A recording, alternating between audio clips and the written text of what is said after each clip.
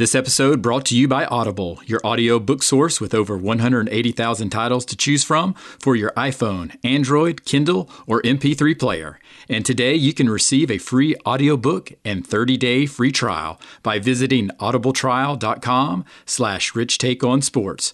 So don't wait. That's audibletrial.com/richtakeonsports for your free audiobook and 30-day free trial. Listen to your audiobook anywhere, anytime. Taking sports to another level. Welcome to Rich Take on Sports, the sports podcast with life, exploring the latest headlines and going behind the scenes with in-depth interviews, hearing personal stories and the impact of sports in their lives. Here's your host, Richmond Weaver. What time is it? This is Rich Take on Sports, and welcome everyone. I am your host, Richmond Weaver, and glad you're listening through whatever format that might be. And thanks for being an investor by investing your time to listen. And it's time for another episode, and this is episode number 24.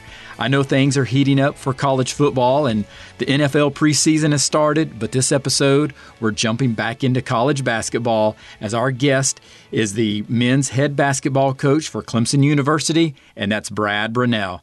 I know some of you don't know my complete story if you've missed any of the other episodes, but basketball, that was my first love in terms of sports, and coaching was my dream. I tried to walk on at Clemson in 1989, and it just happened to be the same year that Clemson wins the ACC regular season title, so we're loaded with talent. I'm talking 2 future first-round NBA selections with Eldon Campbell and Dale Davis. So needless to say, my heart just wasn't enough to overcome my talent deficiencies. But head coach Cliff Ellis at the time, he let me stay on the team as a student manager because I had talked to him about my dream of coaching one day, and I wanted to be a college basketball coach. And I was fortunate enough that he allowed me to stay on as a student manager. And then I actually got to coach in college, Division I for 3 years, 1 year at Fairleigh Dickinson University in Teaneck, New Jersey, and 2 years at the University of Maryland Eastern Shore in Princess Anne, Maryland, which is not too far from Ocean City, Maryland. So I was living out my dream as a Division I assistant coach, but at the end of the day, our staff at Maryland Eastern Shore gets fired in 1996, and the next thing I know, it's 2017, and I never got back into coaching. But I did start this podcast, so this is always exciting for me to talk about basketball. And so just being able to spend time with Coach Brownell was very exciting, and I'm looking forward to sharing this episode.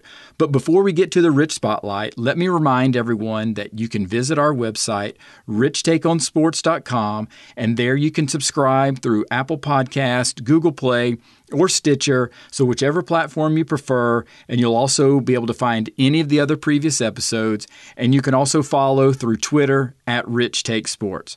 So now that we've cleared up some of the housekeeping items, let's move on into the Rich Spotlight. Shining brightly to share the stories of people in sports. This is the Rich Spotlight. In episode 24, we welcome in Brad Brownell, who enters in his 8th season leading the Clemson Tigers men's basketball team as their head coach. Now, he's led the Tigers to the 2011 NCAA tournament and 2 NIT appearances, where the Tigers reached the NIT semifinals in the 2013 and 2014 season. The 2017 season will be Coach Brownell's 16th season as a head coach, with stops at UNC Wilmington and Wright State, where he took both teams to the NCAA tournament and was also named Conference Coach of the Year at each school. Now, his dad was a basketball coach, so during our time, one of the things that I wanted to understand first and foremost a little bit better was how that affected him becoming involved in sports. Well, blessed in that I was, raised by a father who was a high school basketball coach. And certainly growing up in Southern Indiana, you develop a passion for the sport of basketball probably as quickly as anywhere. And I was lucky enough to just be able to follow my dad all over. And I used to tag along to practices at as long as I can remember. I used to go with him to scout other high school games and, try to keep a shot chart or do something to make myself like I was important. Basketball was something, and really all sports at a young age were something I just had a great passion to and took to and did pretty well with. And my dad coached some other sports. He's a soccer coach. He coached golf. And so I was my doors were open to a lot of different things. Ironically, the one thing that I never really played, and I kind of regret a little bit, was I never played football. Football where we were when we were kind of growing up in Southern Indiana at the time wasn't nearly what it is here. And there were some people that played, but a lot of people played soccer. Soccer was really big, and so I played a lot of soccer growing up as well. Baseball, basketball. So I was always into something with a ball. And, out in the yard with neighbors and doing everything. And then, at about 6 years old, started playing on teams and being around the game as much as I was with my father in terms of basketball, just being able to go to all these practices, go watch these scouting trips with my dad. Certainly basketball became something that I was certainly, driven towards pretty early. Okay. And it was at an early age that you realized that, hey, I want to play basketball beyond high school? Yeah, everybody at a young age wants to play as long as they can play and play in the NBA and all those dreams that you have. And I was a good high school player. I was a very late bloomer. It's almost embarrassing. I was not quite 6'2" and about 160 pounds, 62 pounds coming out of high school. And so I didn't have too many people beating down my door, even though I was a guy that, had a good skill level and knew the game and could make some shots. But it was certainly something that I'd been around since I was 6. And, because of that, I was further along in my understanding of how to play and to do things. And, I had a really good high school coach my senior year, Gerald Van Devender.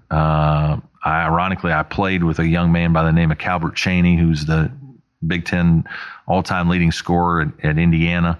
He was a sophomore when I was a senior. And so I got to see real quickly when I was a senior, and he was a sophomore at about 6'4", and he was probably only about 175, 180 at the time. But, quickly coming back and watching him even after I went to college and seeing him emerge, grow to 6'6", and athletically very gifted, and you quickly realize that that's what an NBA player and a high major Division I player look like, and I didn't look like that. So I played Division III basketball and had a great experience. Played for a coach by the name of Royce Waltman, who was an assistant for Coach Knight at Indiana. Yeah. Coach Bender, who's on staff with us here, was actually the young, cool assistant at the time. And was great. And, really I was pushed, in a lot of ways. We had great teams and played for a Division III national championship, 1 year, but I was really, blessed because I was around a really good coach. Okay. I was around my dad and learned some things that way. I played for a good high school coach, especially my senior year. And I got good coaching and I worked summer camps, most summers, when I was in college to try to, again, kind of, whet my appetite for my passion for basketball and to meet more people and to open doors for later. And Jim Cruz was the coach at the University of Evansville at the time where I was from in Indiana, and had a very good program there, Division I program. And so I'd come back and occasionally play with their guys in the summer and work their camps and, really got to learn the game, the right way of coaching the game at a young age. And that really helped me early in my coaching career. Yeah. So at a young age when you were playing, was your dad your coach also? No, that's ironic. Okay, no, my dad got out of it when I was in middle school. And so I didn't play for my father. I actually was at a different high school altogether. He was in a different county teaching. And so I was in more of the city of Evansville, and he was in the county kind of next to it. But that was good because it allowed him the chance to come see me play on a regular basis. And he kind of, I think at that point he'd coached for several years and just kind of at that point, I think he thought, I don't want to move. We're in a good situation. He actually liked what he was teaching. He was a science teacher and did a bunch of stuff there. And so he kind of just gave into coaching a little bit in order to kind of watch me play. And so he was at all our games and followed me, throughout my career. And that was a lot of fun that way. Now, after you graduate from DePaul and then you're getting into coaching, so share that journey. Yeah, it's getting into coaching, as you know, is extremely difficult. You have to be fortunate. Certainly you have to be prepared for when an opportunity arises, and you got to, the luck comes into it. But I was going to be a graduate assistant at Division III DePaul, where I played for my college coach. I actually had started summer classes the summer after I graduated. And at middle of the summer, Coach Cruz at Evansville and Coach Waltman, my college coach, were good friends. And Coach Cruz called Coach Waltman and said, "Hey, I have a graduate assistant spot open here, and I'd like to hire Brad. He knew me from working camps and things. Are you okay with that?" And Coach Waltman said, "Yeah, absolutely." And he needs to go work for somebody different than he played for. Mm-hmm. And so the good news was I went and took the job at Evansville, lived at home with my parents. The bad news was Coach Cruz told me there's a good chance the NCAA is going to abolish the graduate assistant spot. And so this may just be a 1-year deal. And I said, "Well, that's okay, Coach. This is what I need to do professionally. I'm going to do it." And so I went down there and worked my tail off, probably, 65, 70 hours a week, doing about everything you could imagine, and tried to take a couple classes in the meantime. And that was challenging because that was kind of the part-time job. But had an unbelievable experience, learned a great deal, had a great season, went to the NCAA tournament. Mm-hmm. And then ironically in the spring, as Coach Cruz said, my job was abolished. And so we didn't have GAs. And so at the Division I level. And so I was out of work. And so I learned the coaching gig could be tough. Ironically, my college coach had hired another one of my teammates after I left. But that guy, after 1 year of coaching, didn't feel like coaching anymore when he realized it was 65-hour weeks. So he got out of it, and my college coach took a job at the University of Indianapolis, a Division II job. And so he called me, and the assistant that was there called me, and they both said, "Hey, we want you here." And so then I went to the University of Indianapolis. The good news was they were going to pay for my master's. The bad news is that there was no stipend, there was no money to live, there was no money for food, you just had to figure it out. And so, you decide real quickly that you want to coach. And so I moved to the University of Indianapolis. I lived with my assistant in a really bad apartment that I think was $400 a month. And he told me, "Hey, I'll do you a big favor," because he wasn't making very much money either. He goes, "I'll pay $250. You only pay $150." And so that was like the big sell to make me come up there and work with him. And so you got a nice discount. I got a huge discount. But it was great because when you go to Division II, and this is the one thing about small college that's different than being at a high major, is there's the head coach, there's one assistant, and then there was the GA. And so I did everything, you name it. I did the laundry. I did academic work with our guys. I traveled and recruited. I did scouting. I worked with the perimeter players. The staff meetings were small, and so there was always accountability right away. And my coach was tough. Coach Waltman was demanding, very demanding. And what I learned later at the time. At the time I knew it was hard, and it was like, this guy's, does he realize all that I'm doing and not getting anything out of it other than experience? And you learn quickly whether you really want to coach. I was going to ask you that. When was it that you realized that you did want to coach? Was that early on in high school? And then now that you're in coaching? I thought I would in high school, but I really, growing up in Indiana, I really thought that I would just be a high school teacher and coach. And so I student taught. History. I was a history major. I thought I would, teach a couple of history classes and coach high school basketball. And that would be a pretty big deal in Indiana if you could try to play for state championships and, work your way up from the small town teams to the bigger schools and do all that. That was pretty prestigious back there.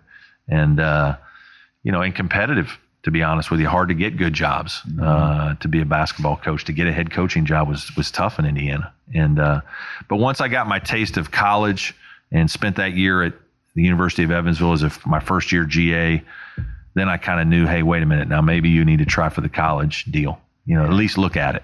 Yeah. But again, that's really difficult. So even as you're now at the Division II and you're putting in these hours, did you feel? We got to remember, I'm still a graduate assistant. Yeah, you're like, so I'm still really loving this. Yeah, I love it. No, I never didn't love any part of it. It was hard work and it was unbelievable. But I just love being around the game. The competitor in me wanted to, still wanted to try to win, be competitive. I mean, we had unbelievable teams. Bruce Pearl actually was coaching at University of Southern Indiana, Division II, in my hometown of Evansville. There were a couple other guys that were Division I that became Division I coaches that were coaching in that league. It was arguably the best Division II league in the country. And so it was high level basketball. There was great coaching going on. There was really good players, talented guys that could make plays and do a lot of things. And so you were challenged as a coach, in every way, shape and form. And we took over a tough situation and coach ended up turning it around to becoming a Division II power. But it was hard. And, it was great. After my first year as a GA there, most graduate assistants, you're a GA for 2 years. But when I was at Evansville, I think I only took like 12 hours. Maybe it was 9 even. I can't even remember. It was not very many though. I was so much doing basketball that there was no way to like really load up on class, and Coach Cruz didn't really check on my classes or like, hey, he wasn't too concerned about me getting my master's. It was kind of just, and Coach Waltman wasn't much different. It was kind of left to you to figure it out. And so I ended up being a GA for 3 years. I was a GA at the University of Indianapolis my second year. And it's a funny story. We did well. And the AD at the time came in and met with my coach, Coach Waltman, and said, hey, that Brad is here a lot, man. He really works at this. Like, this is like, we need to do something for him. And coach was like, yeah, that'd be great. And so they gave me $2,000 to live on that second year. So I've been in college or out of college 3 years, and I got $2,000 to my name that, I'm trying to survive on. And lots of peanut butter and jelly sandwiches. I'm a huge peanut butter and jelly guy, especially growing up and trying to survive. And but you know what? Had a blast. And the interesting part of it is where you're really where the story changes for me a little bit is, so I finished my third year in coaching. I've been a graduate assistant for 3 years, got my master's at the University of Indianapolis. Now what? Because now you got to do something. Your GA is over. My full-time assistant guy is still there. My coach is there, but what are you going to do? And well, at the same time, I proposed to my wife that year, and we were getting married in the spring in May. I had no job. And, she was my high school sweetheart. So she'd been in this battle for several years and knew what coaching was like. And so at the time, I've got a master's and I've student taught. I've done the whole deal. So I interviewed for a couple of head high school jobs to teach and coach, small high school jobs. I interviewed at a couple small college jobs for assistance jobs, and just couldn't find a way to get lucky to get hired. As you know, most of the time it's who you know. And so my tree wasn't as big as I liked it to be, because Coach Waltman, Coach Cruz were all kind of in the same tree. So I didn't have that many different guys. So it was hard. I didn't know what I was going to do. And then I was back working Evansville summer camps again in July or June, I guess it was. And an assistant there by the name of Will Ray, who had just left and been at Loyola, was good friends with a guy by the name of Jerry Wainwright. Jerry Wainwright had been an assistant at Wake Forest and had just gotten the job kind of late in July at UNC Wilmington. And he talked about he needed a guy to come be his restricted earnings coach. You know what that's like. Again, it's more work for not a lot of pay. And wasn't 100% sure who he wanted to hire. And Will Ray and Coach Cruz were people that Coach Wainwright knew pretty well and respected. And so he said, hey, well, they gave him my name, and he said, well, let me talk to him. And so they pulled me literally out of teaching stations one day, and I go on and have an hour conversation with Coach Wainwright, and it goes great. And he tells me to come down and interview. And so I take Paula down and we go interview, and I got the job. And so that was a godsend for me, and having the opportunity to break into Division I. But it was, that was a big change. We left the Midwest. I go to Wilmington, North Carolina, don't know a soul, and take this job. And I'm actually coaching basketball, not allowed to recruit, but I'm teaching classes in order to try to supplement my income and make a few extra $1,000 so Paul and I can live. And I did that for 3 years as a restricted earnings guy. Yeah, and I know those are the lean years, right? Yeah, so that first 6 years were real lean. I got student loans and I got everything you can imagine. But you know what? I also have a lot of great memories. I had a lot of great times, coached a lot of really good players, great kids. And I was doing what I loved. And so you don't know any better. You know, at that time, if you're really doing something you're passionate about, you don't worry about any of the other things. And, my wife had gotten a job, and so she was working really a couple jobs. Also, she was doing some teaching and working at Pier 1, and we were surviving and doing fine. And, slowly but surely, where I was really blessed is because I was around the game and around my father, and then played for a great coach in Coach Waltman and worked for Coach Cruz and was around their summer camps. I really learned how to teach the game the right way at a young age. And so what happened to me is when I got down to Wilmington, Coach Wainwright, the head coach, and I really didn't know each other. And he was taking these guys' word, and we spent time talking basketball, and then he watched me coach. And I made a big impact on the court. I really was a guy that could help make players better. I was a guy that had a good grasp on coaching from having been in the fire, for so many years. And because I was a grad assistant at a small college, I did everything. And so I kind of knew how to do a lot of things pretty well. And because of that, I kind of rose through the coaching ranks very well. I got, moved up to a full-time spot for a couple years, and then got to be the associate head coach, and then obviously became the head coach at 33 when Coach Wainwright moved on. So I was very blessed in that, we got a good period of my life there where I got to stay. Actually was at Wilmington for 12 full years, 8 years as the assistant, 4 years as the head coach. Yeah. But we did a lot of good things. What was that like when you get the word that you're going to be the head coach, or you're in the running for the head coach? Remarkable. Well, there was no, it happened overnight. We took a team to the tournament, NCAA tournament. Coach Wainwright had done some really good things with the program. So there was no question he was going to be sought after. But it was kind of, people weren't sure if he would leave, and he ended up deciding to go, and he went to Richmond. Mm-hmm. And the next day they just kind of named me the coach. So it wasn't an interview process or anything like that. I didn't have to suffer through that. I'd been there 8 years. I think the people had seen that, had confidence in me that we could continue to do certain things. And because of the way things we had in place, that the program was in a really good place, and let's just move Brad over and see what we can do from there. And so I was very fortunate. That's one of the things you don't, again, to become a head coach at the Division I level takes a lot of luck. And, it's all preparation meets opportunity. And I think we were very prepared. We'd done some really good things, but I was also very fortunate to be given that chance. A lot of guys are in our business and work a long time and don't ever get the chance. And so I was very blessed. And, obviously it was an exciting time for me, but a lot of pressure, because I'll never forget, it was interesting in that I'm taking over from my boss, and, I go interview not interview, but he's getting ready to leave, and we're having the press conference. And it's kind of a weird situation that there was a joint press conference and that he was still there because he was a very beloved figure at Wilmington for what he did to resurrect the program. And, we're celebrating him, kind of everything he'd accomplished. And then he was leaving to go to Richmond, and I was taking over. But there's a picture of his shadow on top of me in a press conference. Oh. And they obviously put that on the front page of the newspaper the next day. And it was like, as excited as I was to be the coach, there were some people that weren't sure that I could handle the job. And that, basically there was an article written that anything less than the NCAA tournament, is going to be, the next season will be deemed a failure, because we had some good players coming back off a tournament team. And so when that's your first head coaching job, you're dealing with a lot at 33. That's right. And so did you feel that, at a young age like that, you were, hey, I'm ready for this challenge? Yeah, absolutely. And I think I was more certain that I was ready, because I wasn't taking a new job. I already knew what I was getting myself into. Number one, I knew we had a good team coming back. I knew we had some really good players.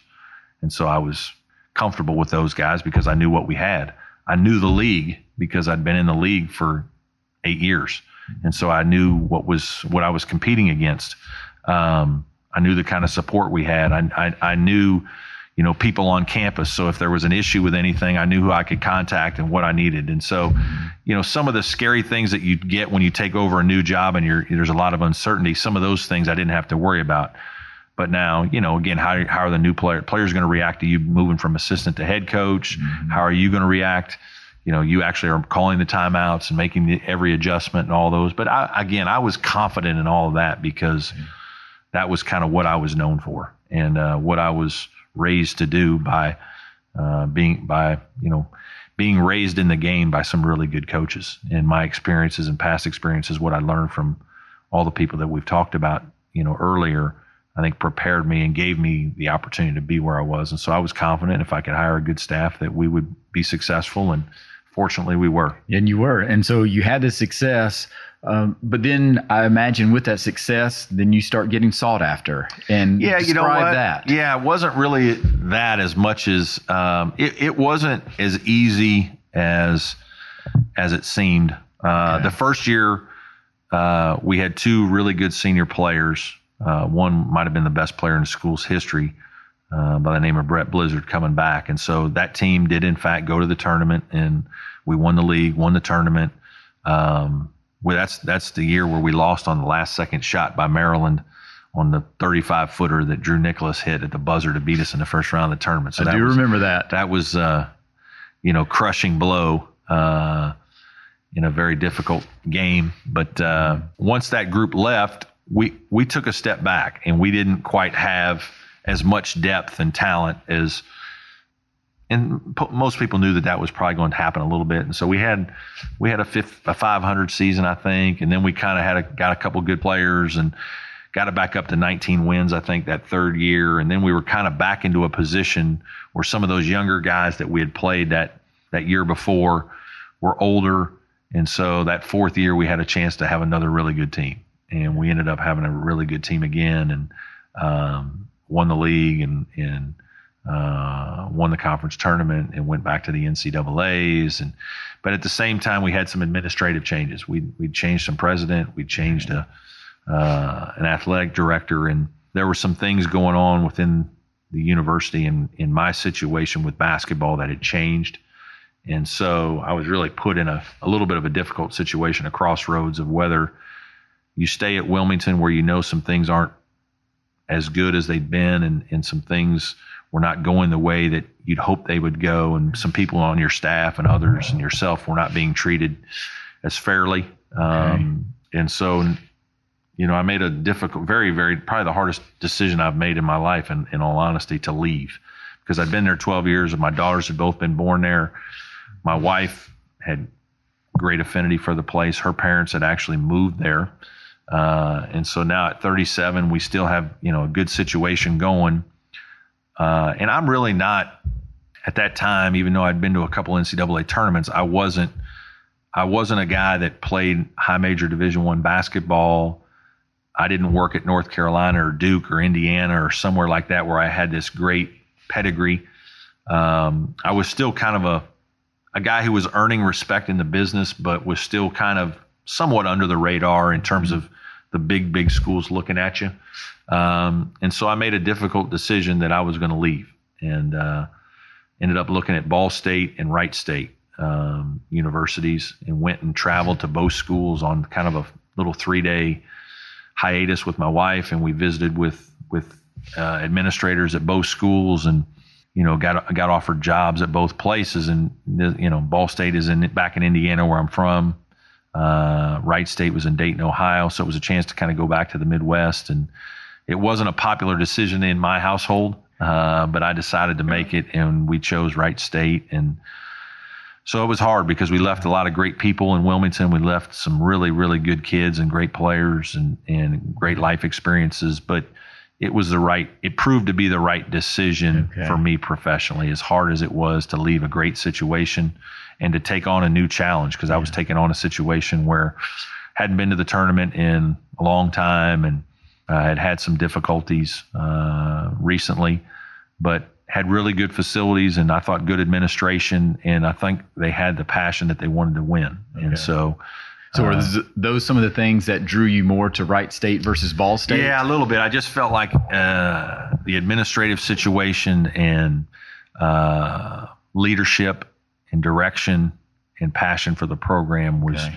was probably a little further ahead, and they had a really good practice facility that at the time was really good for mid-major basketball. And so, in looking at all of it, just felt like that was the best decision, and proved to be a great decision, to be honest with you. And we had that first year, in fact, we had a really good guard coming back and some other guys that were good pieces and guys that were hungry and willing to be coached. And we kind of surprised everybody, and we brought a couple of good guys with us, good young players, and we ended up winning the Horizon League.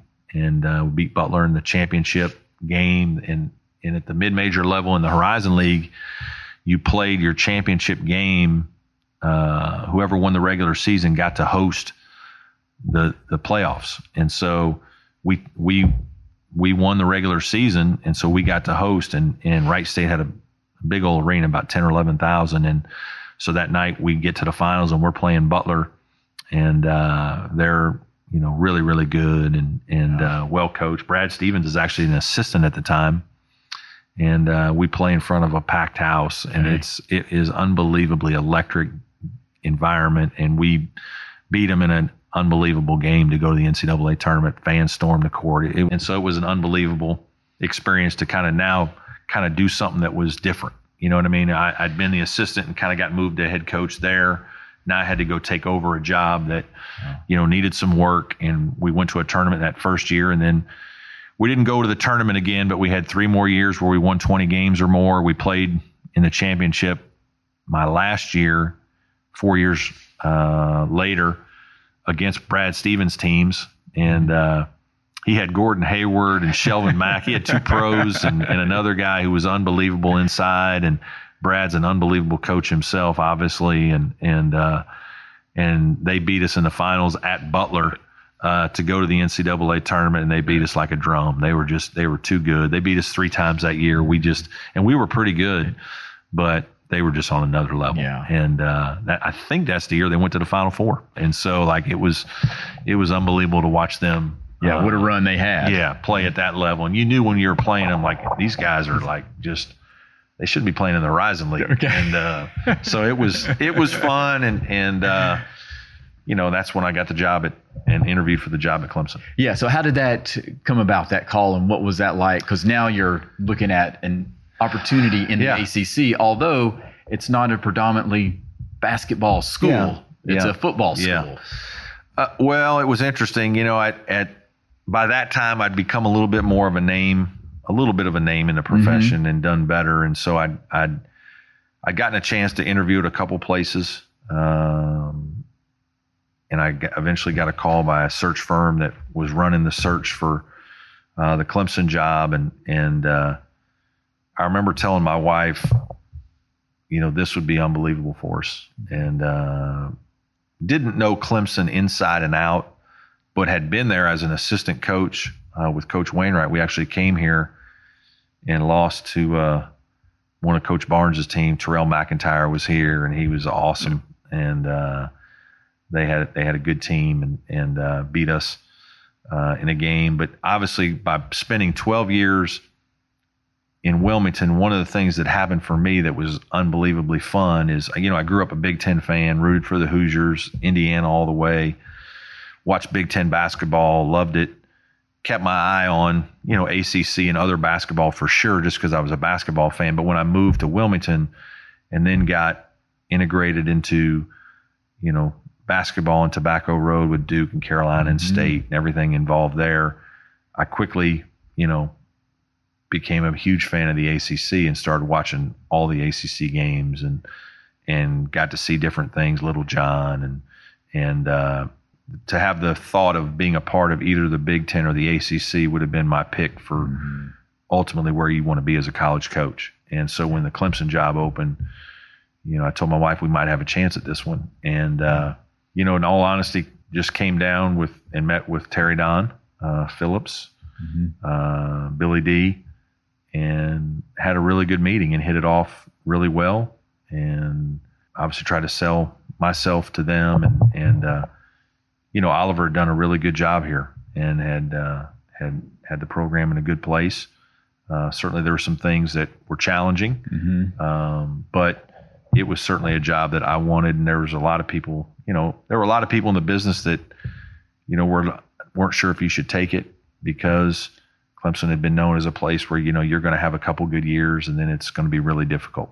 And there's challenges there because they only care about football and facilities aren't as good and recruiting is unbelievably difficult. And, it's hard to go to Clemson and win doing things the right way. And, so some people try to talk me out of it. But in all honesty, I wanted to coach in the ACC or the Big Ten. And I really felt like what Clemson stood for is what I was about. And I really enjoyed the more research I did on the university and talked to some other folks that had a keen interest in Clemson and knew about Clemson.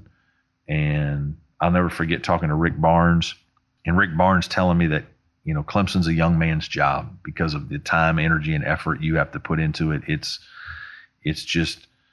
hard. Okay. And so he said, he was a guy that I talked to about the job and got some really good advice from and about it. But, he's been a guy that I still have talked to a good bit, every now and then about some things going on here and stuff. So, but yeah, I was ecstatic to get the job and to move my family here and to coach in the ACC and to coach at a great place like Clemson. And then now, speaking of other coaches you talk to, who are some of the mentors in coaching that you look up to and you seek their advice? Well, it's funny as you get into business. I never really had any kind of relationship with anybody that, is a wow factor person. It wasn't, again, I never worked at Duke or Carolina or any of those kinds of places. Certainly Jerry Wainwright, the guy that I worked for at UNC Wilmington, was somebody that I learned a great deal from. My college coach, Royce Waltman, again, was unbelievably good coach and a guy who was learned as much as you can learn about the game from and coaching teams. And, he was a very successful high school coach. He had been an assistant at Indiana where they won the national championship. He helped in the background with the Olympic teams. He just wanted to be a head coach, so he took the Division III DePauw job, did unbelievable things there, and then went to Division II job, got his team to number 1 in the country there, and then went to Indiana State, the Division I level, and won the Missouri Valley with a very difficult job, there, and went to a couple tournaments. So he was certainly somebody that I talked to. Jim Cruz, the guy that I was a GA for at the University of Evansville, was another guy that I leaned on. And then as you kind of get older, you develop friendships with some other people, and you talk to, a lot of different guys about different situations. Brad Stevens and I have become friends because of competing against each other at Butler, and so we still keep in touch a little bit. I talked to Mark Fox at Georgia a lot. We're close, have become friends, having spent a lot of time together. There's other guys. Jeff Neubauer is a coach at Fordham University now. He was at Eastern Kentucky when I was at Wright State, and he was at Richmond when I was at UNC Wilmington. We were both assistants together, and he's a guy that I've spent a good bit of time with, over the years. There's just a lot of people that you can kind of talk to. Chris Holtman at Butler is another guy that I spend a good bit of time with and talk to on a regular basis. He and I, share things and challenges, and it's easier because he's at Butler and I'm here, and you don't really play each other. You don't play the same kind of teams, and so there's probably a half a dozen guys like that I've developed a good enough relationship with to call, and they call me on a couple week basis, and we hash things out, because sometimes as good as it is to talk to your assistants about everything, you know, and I've been fortunate to have several of my assistant coaches, you know, become Division I head coaches and get jobs. And I tell every one of them that there's nothing like it. You can be a great assistant coach, but there's nothing like the stress you take on and the things that it consume you when you move over 6 inches and become the head coach. And now you're not just worried about your position players and your recruits and your, you know, whatever it is in your life, you've got to worry about the lives of everybody and, you know, the stresses that come with, you know, trying to do the best job you can for your players, but also your assistant coaches, their family. I mean, it's very difficult. And that's one of the things that, you know, about after year one of all of them becoming head coaches, they finally admit to it, you know, that, yeah, coach, you were right. It's unbelievable. And you start getting calls from them during the year like, yeah, this is a lot different than I thought it was going to be, and a little bit more challenging, but every one of them loves it. You love the opportunity to coach and compete. And there's a million things that is great about what we do. You'd mentioned facilities, and Clemson's coming off of a big renovation with Little John upgrade.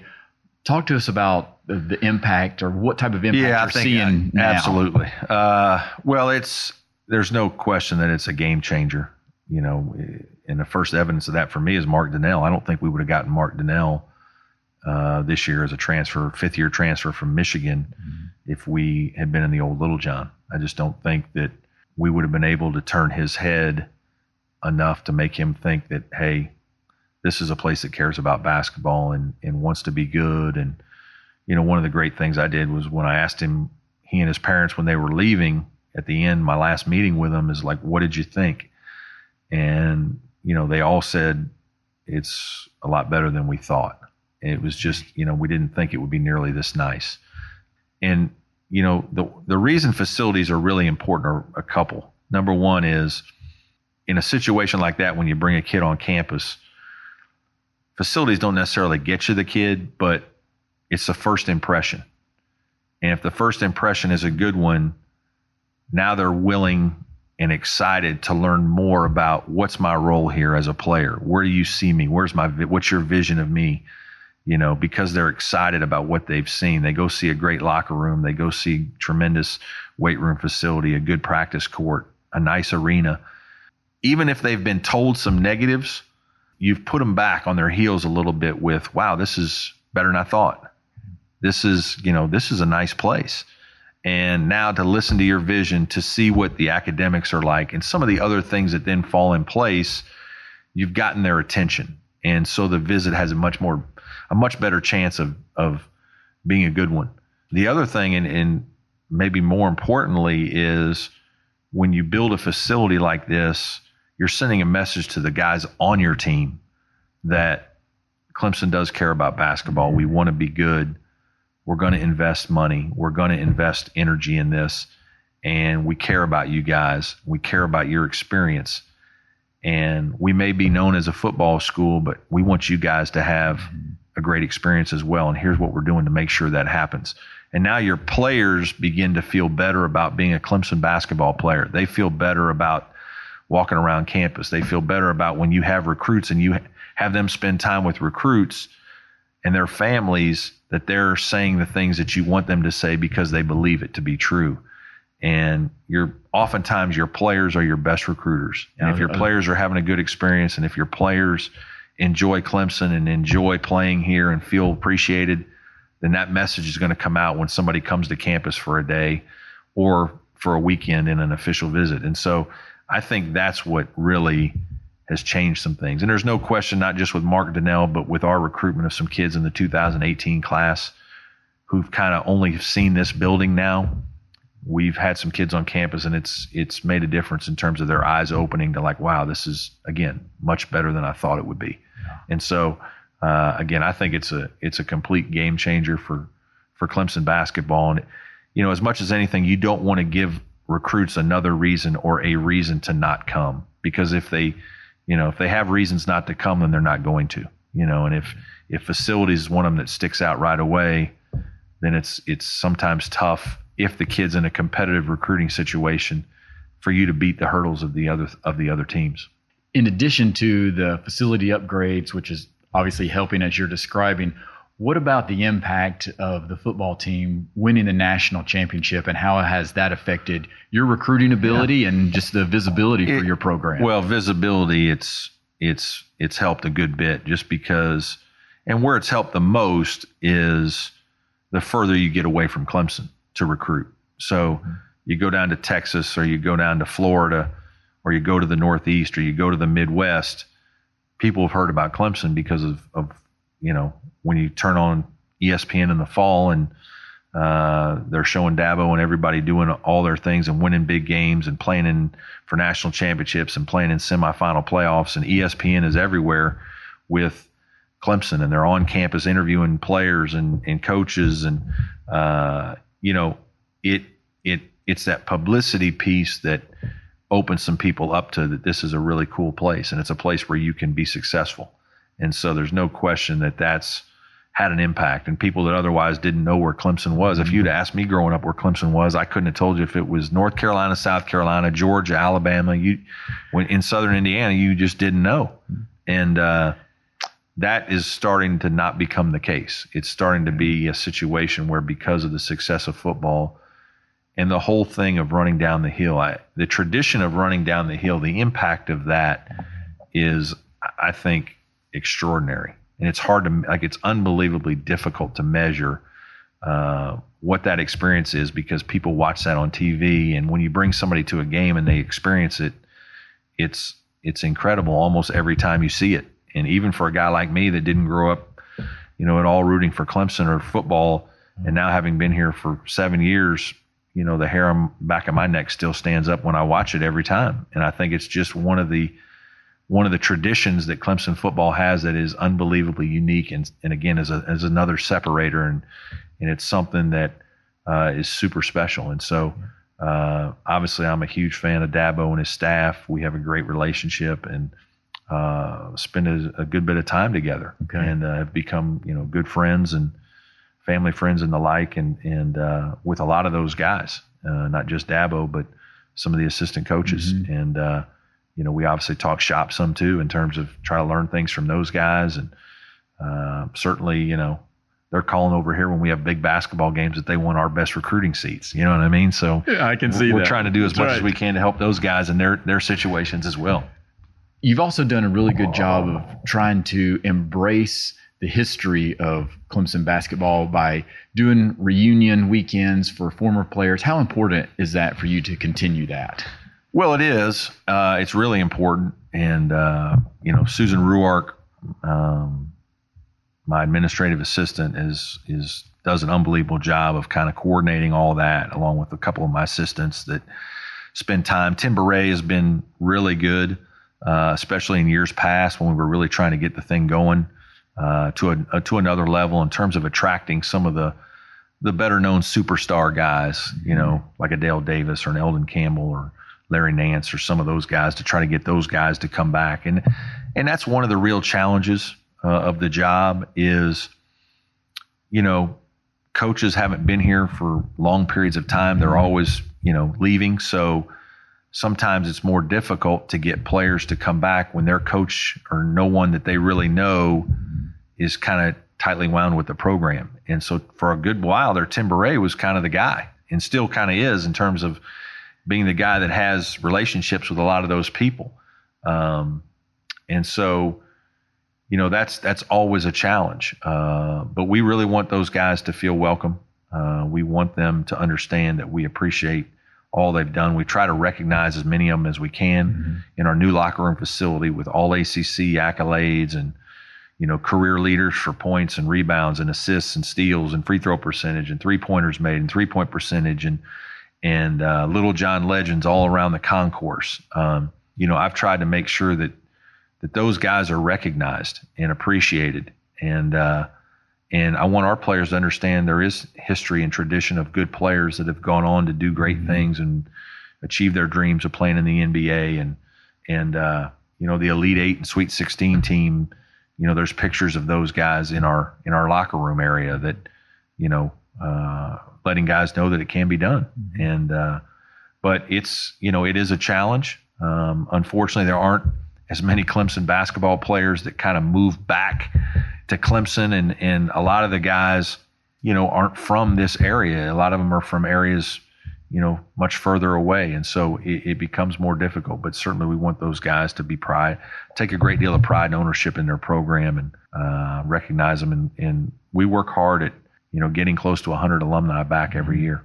Ending things here today, Coach, just describe the impact of sports in your life, if you can wrap it up, and the life lessons that have been impactful. Yeah, I can't measure it.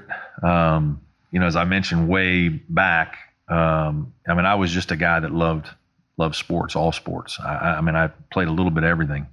Even messed around with tennis, and golf, and you name it. I was, if it was something where we were going to keep score and play, then I wanted to do it. Because of that, I've learned a lot of life lessons, everything about the whole teamwork and what's involved with that, and the discipline that you have to be a part of be successful at something that you got to really work at, whether it's actual playing a sport or coaching, to working with other people through a team and all those kinds of things. Obviously, perseverance through adversity, and that's one of the things that the messages that we have kind of tried to develop a little bit in the last year with our program, is we talk a lot about grit and growth, and having a mindset of grit. And really where that came about is there's a psychologist by the name of Angela Duckworth, who's also a professor at Penn, who wrote a great book. And I saw her first doing a TED Talk, and she talked about how grit is really a positive trait based on a person's passion or perseverance towards a long-term goal, and that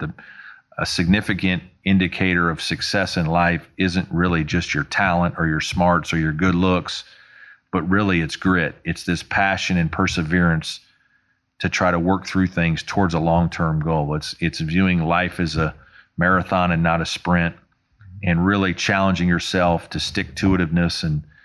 And so we try to do that, teach that lesson to our players. And because that's really what it takes to become a guy who gets his dream. And really for me, it was kind of that. That's really, I'm living my dream. I'm coaching at an ACC level school.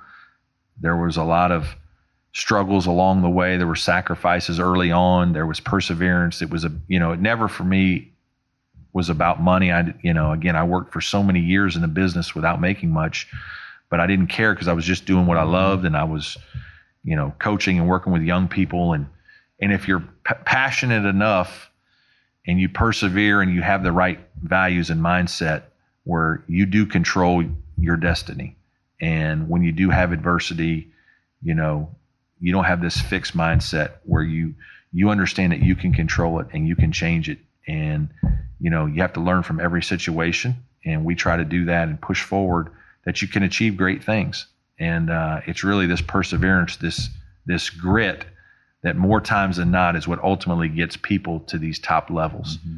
And so trying to get guys to understand that, and hopefully we learned that lesson through last season, that, we were very close to achieving big things this year, and obviously lost a bunch of close games, but hopefully we're going to learn from that, our passion to get to where we want to go, and our perseverance. This has only hardened us, and we've learned lessons from it.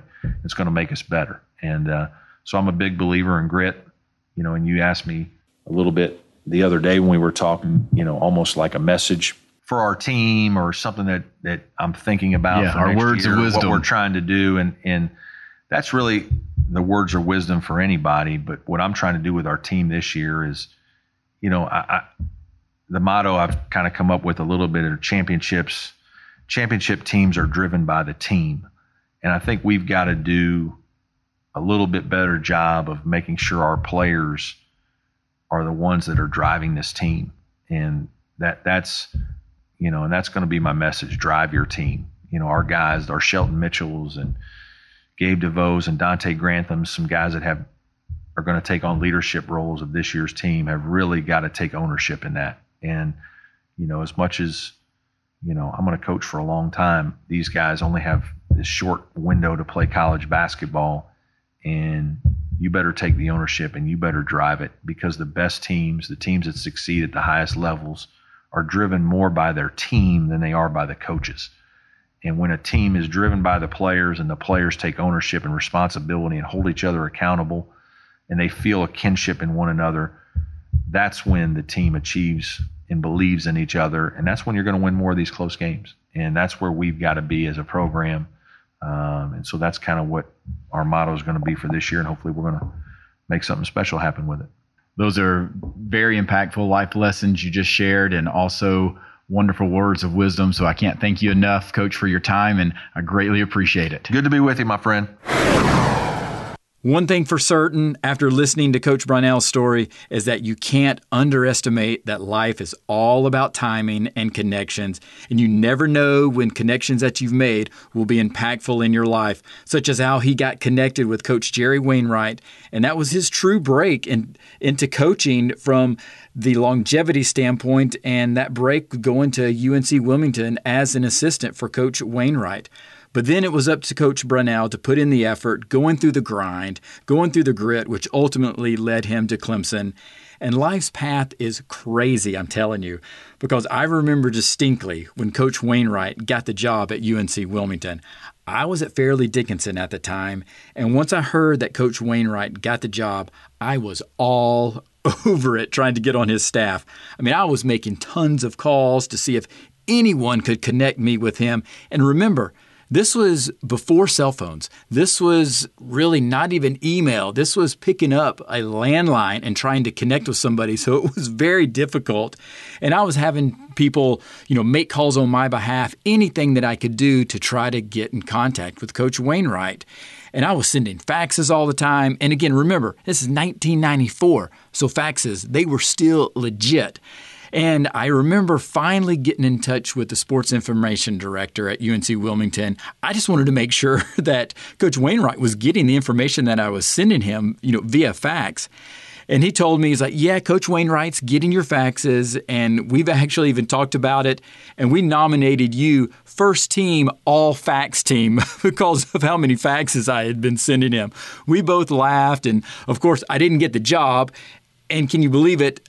Coach Brownell is the one who gets the job that year in 1994. So it's just amazing that you never know how paths will cross. And, anyway, I know Clemson is a football school, but there's no doubt that Clemson can be successful in basketball. It has been done. It was done with Cliff Ellis, Rick Barnes, and Oliver Purnell. They all have had their recent success. And just recently, there's been a ton of investment into facilities for the basketball team. So I'm really looking forward to Coach Brownell having success as well. Well, let's start bringing this episode to a close with the weekly Words of Wisdom. Keeping encouragement and motivation rich. Keeping encouragement and motivation rich. Let's explore the weekly Words of Wisdom. Our quote this week stays within the basketball world and carries on what Coach Brownell was describing about ownership and just how powerful that can be for a team as it's seeking a championship and in that championship drive. And this quote comes from a legendary basketball coach, and that's Pat Summitt, who unfortunately passed away in June of 2016. Now, no doubt she demanded that her players take ownership, and that's probably one of the reasons that she was so successful. And, she's not just viewed as a great women's basketball coach. She's viewed as just a great basketball coach, period. So let's move into her quote, and she states, "Responsibility equals accountability equals ownership.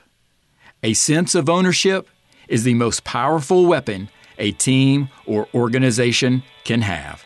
And no doubt that the sky's the limit if everyone fully believes in a unified ownership front."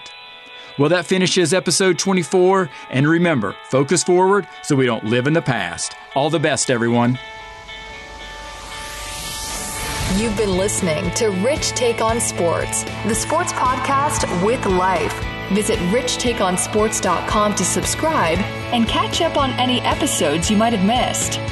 You can also follow us on Twitter @RichTakeSports. Thanks for listening.